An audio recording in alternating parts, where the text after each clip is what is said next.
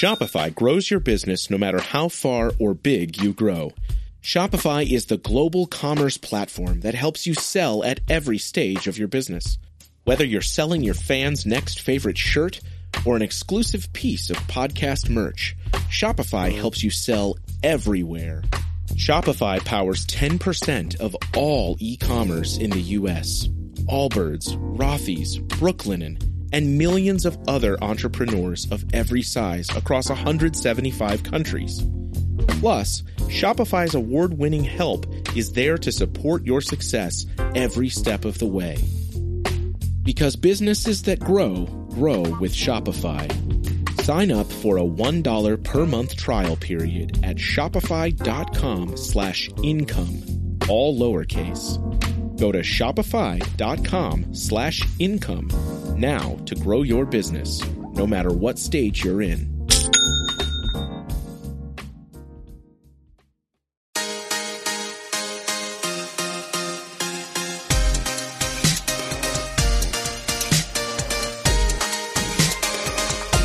Hey parents, welcome once again to the Wonder of Parenting podcast, where Michael Gurian and I use brain science research to talk about the best ways, or at least good ways, to raise your sons and your daughters. And Michael, I'm really excited about these next several podcasts, because our next 4 podcasts, we're going to be answering questions from our listeners. The good news for us is we have at least 4 listeners, and thankfully we have a lot more than that. And the good news for our listeners is I hope that they'll see that when we get questions, we really do take them seriously, and we get them up on the docket as soon as we possibly can. And today we're going to start with a question that I know a lot of parents are going to be wrestling with. It has to do with learning challenges with their kids. And it's a real personal one in my family right now, so I'll tell a little bit of our own story with my grandson. Before we do that, though, we want to say a special welcome to those of you who are listening for the very first time. And glad that you're checking us out. And if you like what you hear, you can go to our website, wonderofparenting.com, wonderofparenting.com. And there you'll find links to various places where you can subscribe to this podcast. If you scroll down, you'll find some resources there as well that Michael and I have created to help you as parents grow in the various areas that we're talking about. So that's wonderofparenting.com. You can also stay connected to us on our Facebook group page, and just go to Facebook and do a search of Wonder of Parenting and join. And we've got some stuff on there that we do that we can't do on our podcasts. Sometimes post some links that we reference that maybe pass you by quickly in a podcast. So we encourage you to go to Wonder of Parenting on Facebook and join our Facebook group page. So, Michael, I want to start by, first of all, hi. Hey. Hi, Tim. We're glad you're here. You too. And so this comes from Mary. And I'm not going to read her whole email here because it goes into some really good detail, and I know you've had a chance to see this. But let me read a few of the highlights so we get a sense of the question. Then I'm going to talk a little bit about my grandson, and then Michael will let you kind of take it from there for us. So she writes, Dear Dr. Gurian, I am the mother of 8 children, and I say God bless you. 5 boys, 3 girls. My 3 girls have excelled in school, and she gives a little bit of their background, but then she turns to her sons, and that's a different story.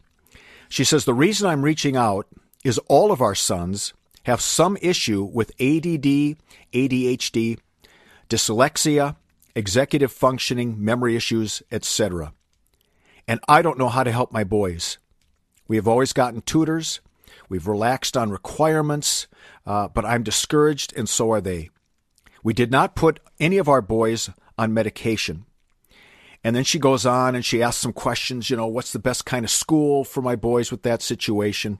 And you can just hear her heartache as she's agonizing over her sons.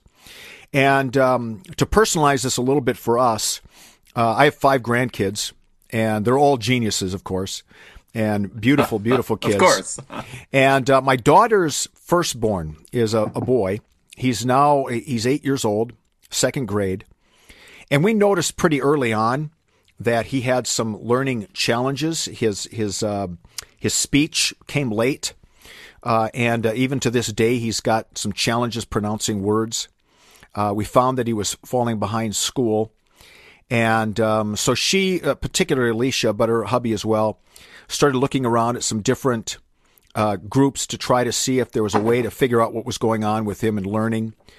She's paid a lot of money in this process, kind of going from person to person, and finally she found some really good people she trusts who've done, to the best of their ability, some testing on Judah, and have discovered that he does have a lot of challenges. He scores very, very high in intellect. He's a very empathic boy. He's just a sweet boy. But he's got some ADHD. He has, I didn't know this, but apparently there's a couple forms of dyslexia, and he's got them. He has some challenges with his executive functioning, with memory, with anxiety. And so right now, what Alicia and Corey, her husband, are trying to do along with us is just look at all the data now and all of the different recommendations, because everybody has a slightly different recommendation for him, and then try to the best of our ability make a good decision for him for his schooling, because he's probably already a year or two behind where he should be. And, so the question is, how do we get him caught up? And how do we at the same time address all of these myriads of issues that he's struggling with in his life? And they are experimenting with him on a medication, which has seemed to help slow him down a little bit. And so the first question I have for you, Michael, in all of this, and there's so much to talk about today. We were having this discussion with my staff at church the other day. Is it just us, or does there seem to be a lot more of these types of learning challenges today with kids that maybe we've not seen before, or are we more aware of them? What's going on? Yeah, well, there's a lot more. That's for sure. We look at a number of causes. I would say that probably the primary cause for these real disorders. What I mean by that is, I know that people will say, "Well, I think my son has been misdiagnosed with ADD." And I want to just make that topic too. I want to set that aside for a minute. Okay. The real, because I know we're going to talk about that, but the real, what's really going on, the folks that really have it, the primary causes, and people may not know this, but the primary causes are really at a cellular level. So there's, as you and I have discussed, there are neurotoxins, environmental neurotoxins that are attacking sperm and egg, carried in sperm and egg. So then when child is conceived, right, they're already in the chromosomes, and or when the child is born, as the child is growing up, they can get triggered. And so very early on, a lot of parents notice their child is autistic or is on the ASD spectrum. Their child is like dyslexic or has the disorders you've been describing, ADD, ADHD. My daughter is dyslexic. So yes, we're having a lot more of it, and I would say the primary reason is at the cellular, environmental, biological level. All right. Now, you were going to talk a little bit about ADHD and misdiagnosis. So let's maybe start there. And then I've got a bunch of questions, because this is my grandson we're talking about. And I'm guessing a lot of our folks listening right now, there's a lot of them who are struggling with these same things.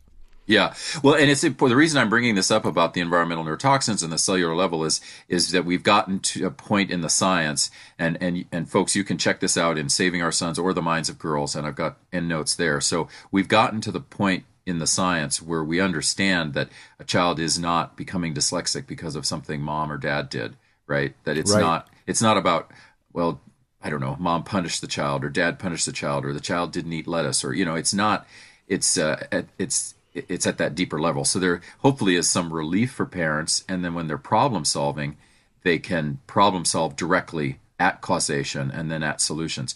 Okay, so in terms of ADD and ADHD, that's also very real. And our Gurian Institute research over the last 20 years, we've just done the best we could to collect from the thousands of schools we've been in, and we believe there's around a 40% misdiagnosis rate, mainly for males. Okay. And we think that's getting smaller and smaller, and it's definitely smaller in the schools that we are providing training in and providing resources in. They're having less diagnoses because they're dealing with some of the roots of the issues of boys in school.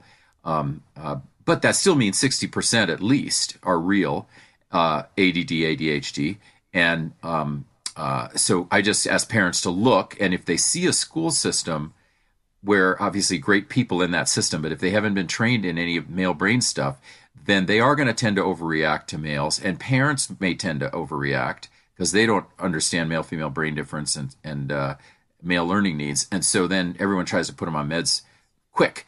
Okay, those guys are who I think, or that situation is what I think Mary was trying to protect her kids from when she said, I'm not putting them on meds. Right, right. I personally do think meds are very good, but they have to be, right for that child. Yes. And for that 40%, meds are not good. That's misdiagnosed. But for the 60% who have a correct diagnosis, I would say meds can be good. So when we're talking about those who are misdiagnosed, particularly boys, they're misdiagnosed because they tend to be more kinesthetic, more rambunctious, maybe more disruptive in the classroom, and so we think because they're acting like boys that they've got a problem? Yeah, I mean, yes, all of there, and then also the verbal, the platform is such a verbal literacy platform in the first sort of pre-K all the way through 5th, 6th grade. And boys are a year and a half behind girls in verbal literacy. So that means, reading, writing, sometimes speaking. That's an area where, boys and girls pretty similar, but in the reading, writing, that's where that discrepancy can show up. And the expectation is that a boy should be, like, let's say, reading by 4. And okay, he's not reading by 4, and he drifts away from looking at the book. So then someone thinks, oh, well, maybe he's got a focus problem.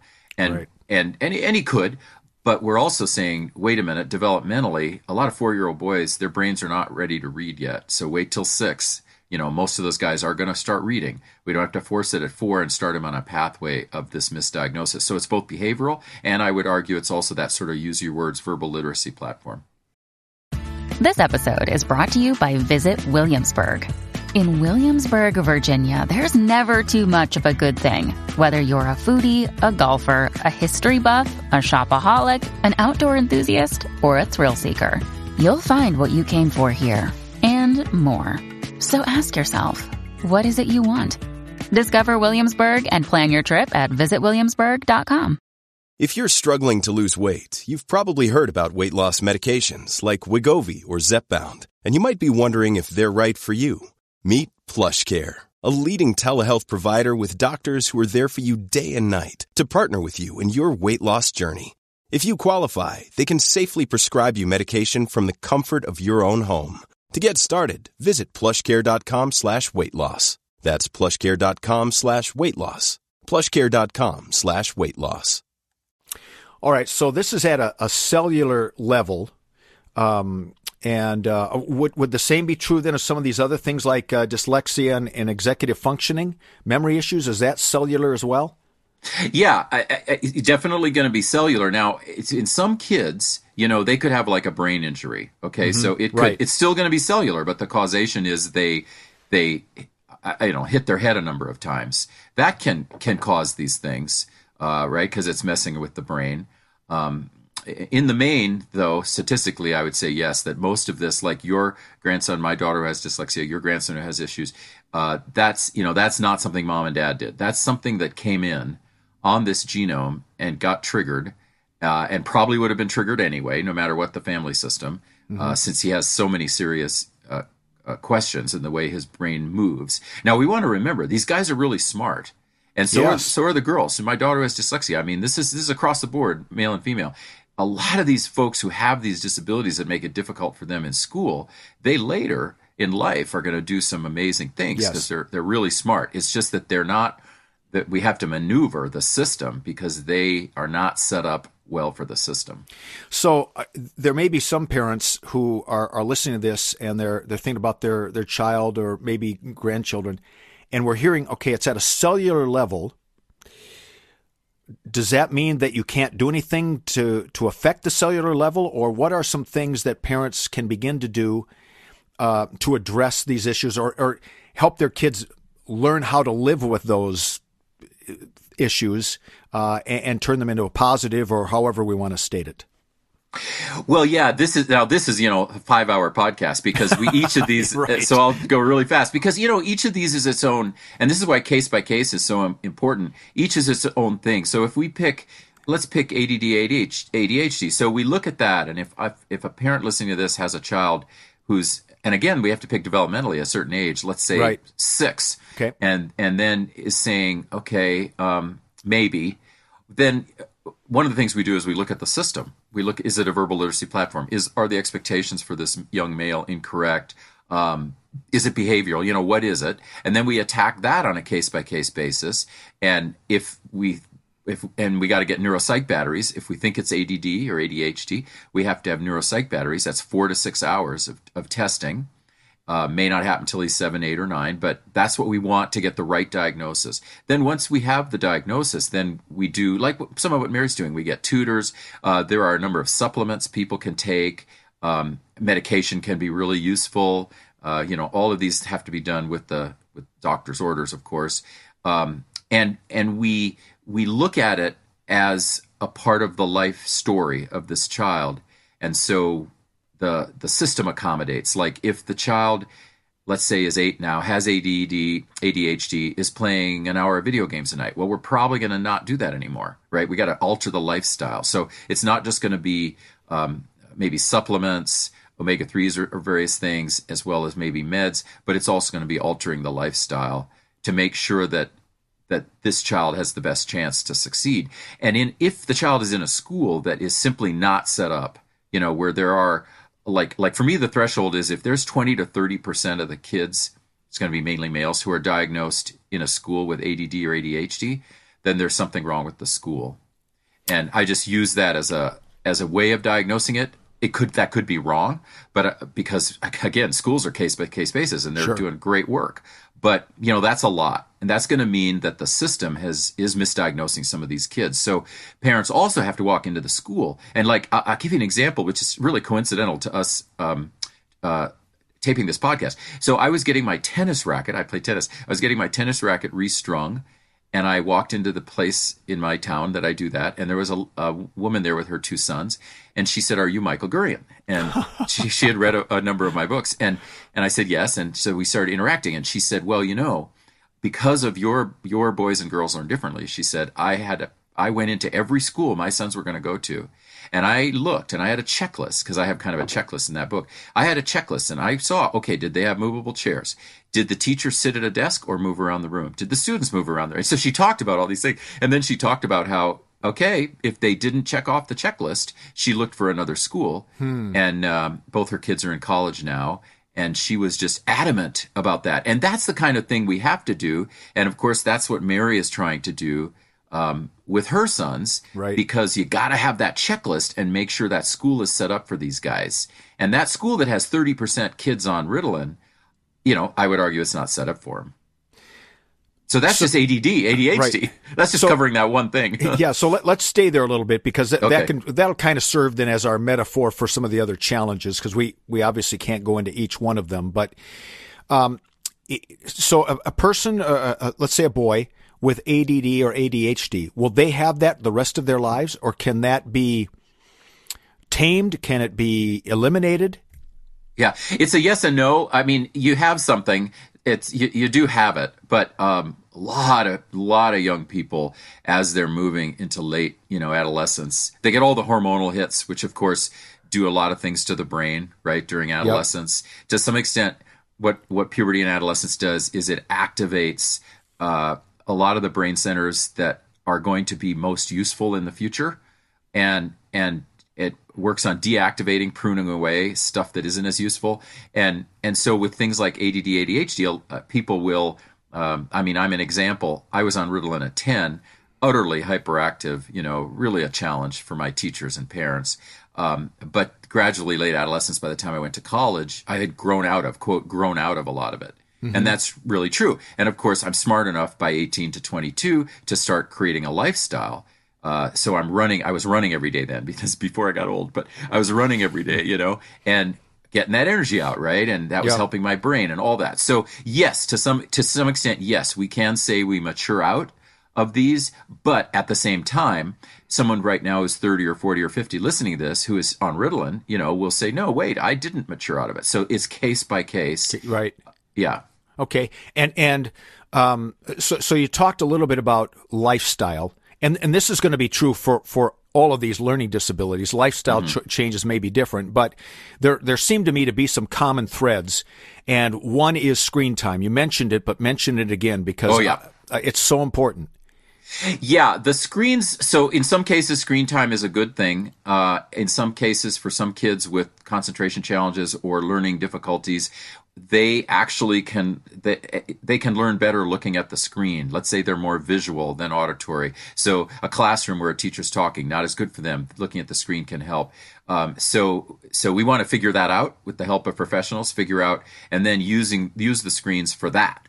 Not as much for entertainment and that sort of thing, because the general reality of screen time, if you have any of these brain disorders, the general reality is that it also can create harm in terms of the growth, the maturing out of, that we were talking about. So if someone is really ought not be in front of screens for 6 hours, but is, then gradually, 2 years later, that is going to do damage, and it's going to be harder for this child to mature out. So you want to get the professionals to look at it and see what the right uses of the screen time are and what the wrong uses of screen time are for all kids, and especially kids who have these challenges. And then I would imagine that diet plays a role, particularly sugar, stimulants. Sugar. Caffeine. Yes, and if people are listening to this and never have heard this before, this could be life-saving.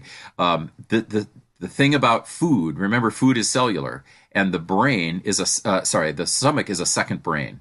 So what goes into the stomach is directly connected to the brain. And so gluten. So there are a lot of people who have ADD or ADHD, well diagnosed, or even misdiagnosed. It looks like they have it, but they don't really have it. They get off gluten, and they have big changes because they are allergic to gluten. So it's constantly re-triggering whatever are the ragged edges on their chromosomes. And these are ragged edges on the chromosome, right? For my daughter, your son, me as ADD, all of these are ragged edges on the chromosomes. They're getting triggered. And so the gluten is triggering them. You get that child off gluten. Now, remember, this won't work for every child, but this is just one of the things to look at. Gluten, like you said, sugar. Get everyone to look at these things, and parents can do citizen science. If they don't have access to a naturopath or someone who can test for all this, they can take a child off of, let's say, sugar for a week, see what happens. Take a child off gluten for a week, see what happens. Take a child off yeast if the child's allergic to yeast. There's so many things. Kids can be allergic to garlic. I mean, there's so many things that are food, and they can alter lifestyle and alter what's going on in their brain. A really dramatic example of gluten is in schizophrenia. And about a third, in the Feingold studies, about a third of the people who had schizophrenia, when taken off gluten, those symptoms dissipated and they became functional. So, that's a stark thing, schizophrenia. But that shows the power of a food like gluten. When you need mealtime inspiration, it's worth shopping Kroger, where you'll find over 30,000 mouth-watering choices that excite your inner foodie. And no matter what tasty choice you make, you'll enjoy our everyday low prices, plus extra ways to save, like digital coupons worth over $600 each week. You can also save up to $1 off per gallon at the pump with fuel points. More savings and more inspiring flavors make shopping Kroger worth it every time. Kroger, fresh for everyone. Fuel restrictions apply. This is the story of the one. As a maintenance engineer, he hears things differently. To the untrained ear, everything on his shop floor might sound fine, but he can hear gears grinding or a belt slipping. So he steps in to fix the problem at hand before it gets out of hand. And he knows Grainger's got the right product he needs to get the job done, which is music to his ears. Call, click Grainger.com, or just stop by. Grainger, for the ones who get it done. So one of the things that we want to say to parents, and you've said a couple times, that whatever learning challenge your child has, it's not your fault. There's a cellular level, or in some cases it can be just a systems issue, particularly with your boys. Well, let me say something that it would be the parent's quote unquote fault if the parent is beating the child. Yes. I mean, I think we all know that. No, I mean, if a parent is beating a child, you could cause brain damage. And you could cause trauma, and trauma can trigger some of these ragged edges. So I apologize for not saying that earlier. It is possible for it to be quote unquote the parent's fault if they are consistently traumatizing a child. Right. And that also bracketing that out. Right. And that can also go for other trauma, an accident or whatever it might be. Anything. Yes. Yeah. Okay. Sorry. So, go ahead. but mainly what I hear you saying mainly is, it's not parents' fault. Right. No. For parents who are good parents, they're wonder-filled parents, and are agonizing over what did I do? And I know my son-in-law has felt a little bit of that, well, this has got to be my fault. Well, no. This is just, it's something that your son has, and that there are some things that we can do in terms of immediately screen time, watching diet. But walk us through a little bit. You're a parent. Let's say you're the parent of we'll use my grandson, 8-year-old son, and you know that he's got some learning challenges. What are some of the initial steps that you would take to figure out what's going on in his life? And then I've got a follow-up question for you. Okay.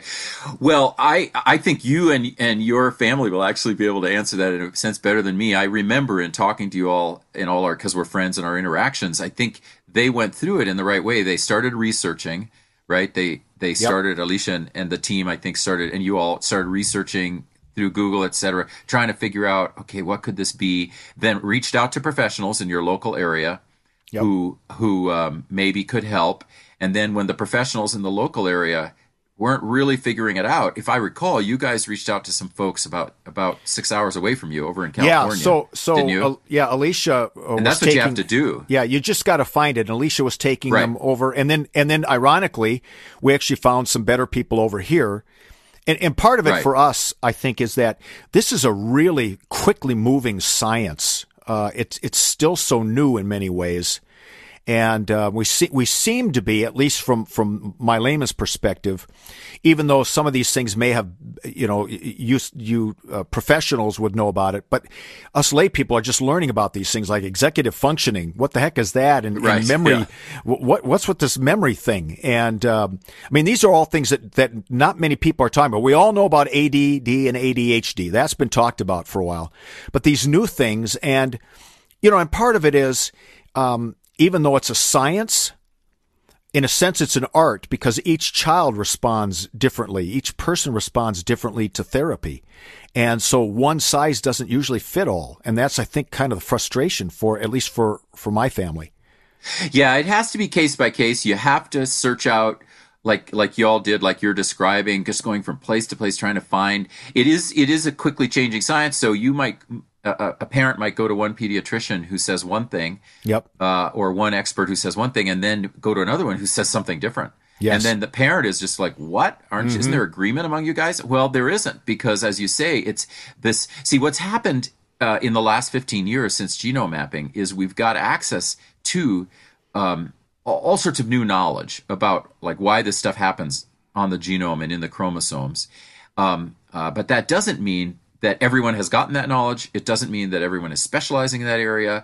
And so you have to find the person who does. And then a lot of people don't look at sex and gender. So some people they'll just be broadly into, say, ADD, ADHD, or into executive functioning. But, I would like also us to seek out the people who, and certainly for the counseling part and the lifestyle change part, people who understand boys, right, for boys, and people who understand girls for girls, hormonology for girls, because that's really important. And a lot of people don't specialize in male, female, or either or both. And so then there are other challenges, because this is a male brain, but that psychologist doesn't know anything about the male brain, didn't learn about that. Yeah. So then we're in another road, and that's a really smart psychologist. But I've got three, like Mary, who has the 3 sons. She kept looking for help, and there were her girls flourishing, and her boys, they couldn't flourish. So obviously the professionals along the way weren't specializing in males, didn't really understand. And now these guys are older. They're, if I remember, they're like kind of college, late high school, college age. Yep. And there was Mary, so that means Mary, when the kids started showing this 5, 6, 7, that's right around when genome mapping even started. So hardly anyone was able to do what we're talking about right now. Now, every parent listening to this can ask their professional to please do a gene testing. So to figure out what are the genes for these kids, for each of these kids, and then that's going to help with what meds will work for those genes, so that these parents don't have to go through a year or 2 years, and the kids a year or 2 years of experimenting with meds. So we now can do that, right? But a lot of psychologists don't even order those tests, don't even know about it. So yeah, it is a fluid science. I think this is the follow-up, and of course we're getting near the end of our time, and this may be a whole nother podcast somewhere down the line. But one of the challenges that we've been experiencing with Judah is trying to figure out what's the best learning environment for him right now, considering that he's a couple of years behind now where he should be, and what kind of school should he be in? Alicia's had some of the people working with him say that he should go to this kind of a school. Others are saying, no, he shouldn't go to school at all. He needs to be homeschooled for a year to get caught up. And so when you're looking for learning environments, so just generally, we'll go into this in some detail later on in a follow-up, but you mentioned this mom you talked to who had her checklist. What are some things that parents need to think about for a learning environment with kids who have learning challenges? Okay, so we're going to want to make sure, let me step one step back. For kids who have significant learning challenges and parents want to help them catch up, some of the general wisdom is maybe one-on-one for a year or two. So more like the homeschooling model, because one-on-one means the child won't get lost in a crowd, right? And so that's one thing for people to keep in mind, that one-on-one for a while can be very, very helpful. And then gradually the child can transition back into, or for the first time, into school. If we're looking at the school itself, then we're going to be looking at how well trained the folks at that school are in special ed or learning disabilities, learning difficulties, learning challenges. And then we want to ask them their philosophy, and then interview them, and then see if that philosophy fits for our child. Because now, again, this is case by case. So the parents and the extended family that's exploring the school has a right to ask these questions. And if the folks answer the questions and the parents feel like, I don't think so, then, keep looking. And then the third thing I'll say is, in general, if you're walking into a classroom and you're wondering if a learning challenged child is going to do well, it's, especially a male, it's going to probably be a very, as you indicated, kinesthetic classroom, a lot of movement, a lot of kind of rolling around, people moving around, but learning still occurring. If the child has executive function problems or behavioral problems, that would be an exception to what I just said, because behavioral and executive functioning challenges, can be behavioral. And so maybe they might end up being separated and not mainstream, depending on the severity. And if your child has an ADD issue, but there are 5 kids in a classroom that have significant behavioral issues, because they've been mainstreamed into that special ed, then maybe that's not the right place for your child, because your child maybe won't learn in that classroom. And so it all has to be done observing the classroom, kind of having a checklist, and then feeling empowered to say, well, I don't think my child's so sensitive and so shy that if there are these 5 executive function problem kids in there, quote unquote, I don't think that's right for my child. And then we haven't even talked about behavioral disorders and executive function. That might have to be another one. We've mainly talked about the learning disorders. Right. So I know that in both of your books, Saving Our Sons and The Minds of Girls, you deal with some of this, particularly the neurotoxins, which is a topic that's going to come up here in the future with Wonder of Parenting. And you've also created this new online course for parents. Tell us a little bit about that. Yes, if folks go to GurianInstitute.com, Gurian Institute.com, you're going to immediately see the 6-hour online course for parents, and you push that. It's like a photo of me talking. You click it, it sends you to the page, and it's the parent online course page, and then everything is laid out on this page. So the course is 6 hours. Then there's all the materials that come with the course. You buy the course or order the course, but then you use it over a period of time. So it's in little segments, so you can use it over a period of time, and it's for your nuclear family. Like if someone else somewhere else is going to use it, they kind of have to purchase it themselves. But when you purchase it, it's for your nuclear family, for you to use at your leisure. And then you also get 4 conference calls with me and the community, the other people taking it, to ask questions. And then you get also 1 hour just with me, because I've been learning that, I need to do that because folks have private things, and answering a question publicly, not good. So they get an hour. It's a 50-minute hour with me by phone, and they can ask me any question they want. So one is getting the 6-hour course, all the materials, the 4 conference calls, and also an hour with me. So it costs $395, but it's probably about $600 or $700 in value. Right. And, of course, the value can't be measured because it's stuff that you'll use the entire life of your parenting years raising your kids. So I highly recommend it. It is really good stuff. And it will take you deeper into the stuff that we're focused on here during all these our topics. podcast. Yep. Mm-hmm. So next week, we're going to be back with another question. And I know sometimes we seem a little boy heavy on Wonder of Parenting, but that's the issues that people keep asking us about. And next week, we're going to talk a little bit about a question from a mom. She's got a really young son whose behavior at school seems a little different than his behavior at home, and she's trying to make sense of all of that. And I think a lot of parents will appreciate this next one coming up. So, Michael, thank you so very, very much for your time. And for all of you listening, we thanks you. Everyone. Please, if you enjoy the podcasts, leave us a review on iTunes. That'd be great. That helps get more people engaged. And let your friends know. Use social media. Let them know that this is helpful. The more people listening, the better. And we hope you have a great week. We'll be with you for our next episode. Saving money on exterior wall lights. Now at Menards. Find your style with Patriot Lighting. Exterior lights enhance the look of your home. Choose from over 50 options from Patriot Lighting. Now through May 19th, get $10 instant savings on a single qualifying purchase of $100 or more on in-stock outdoor wall lights. Check out our entire selection of outdoor lights and see the rest of our deals happening now on Menards.com. Save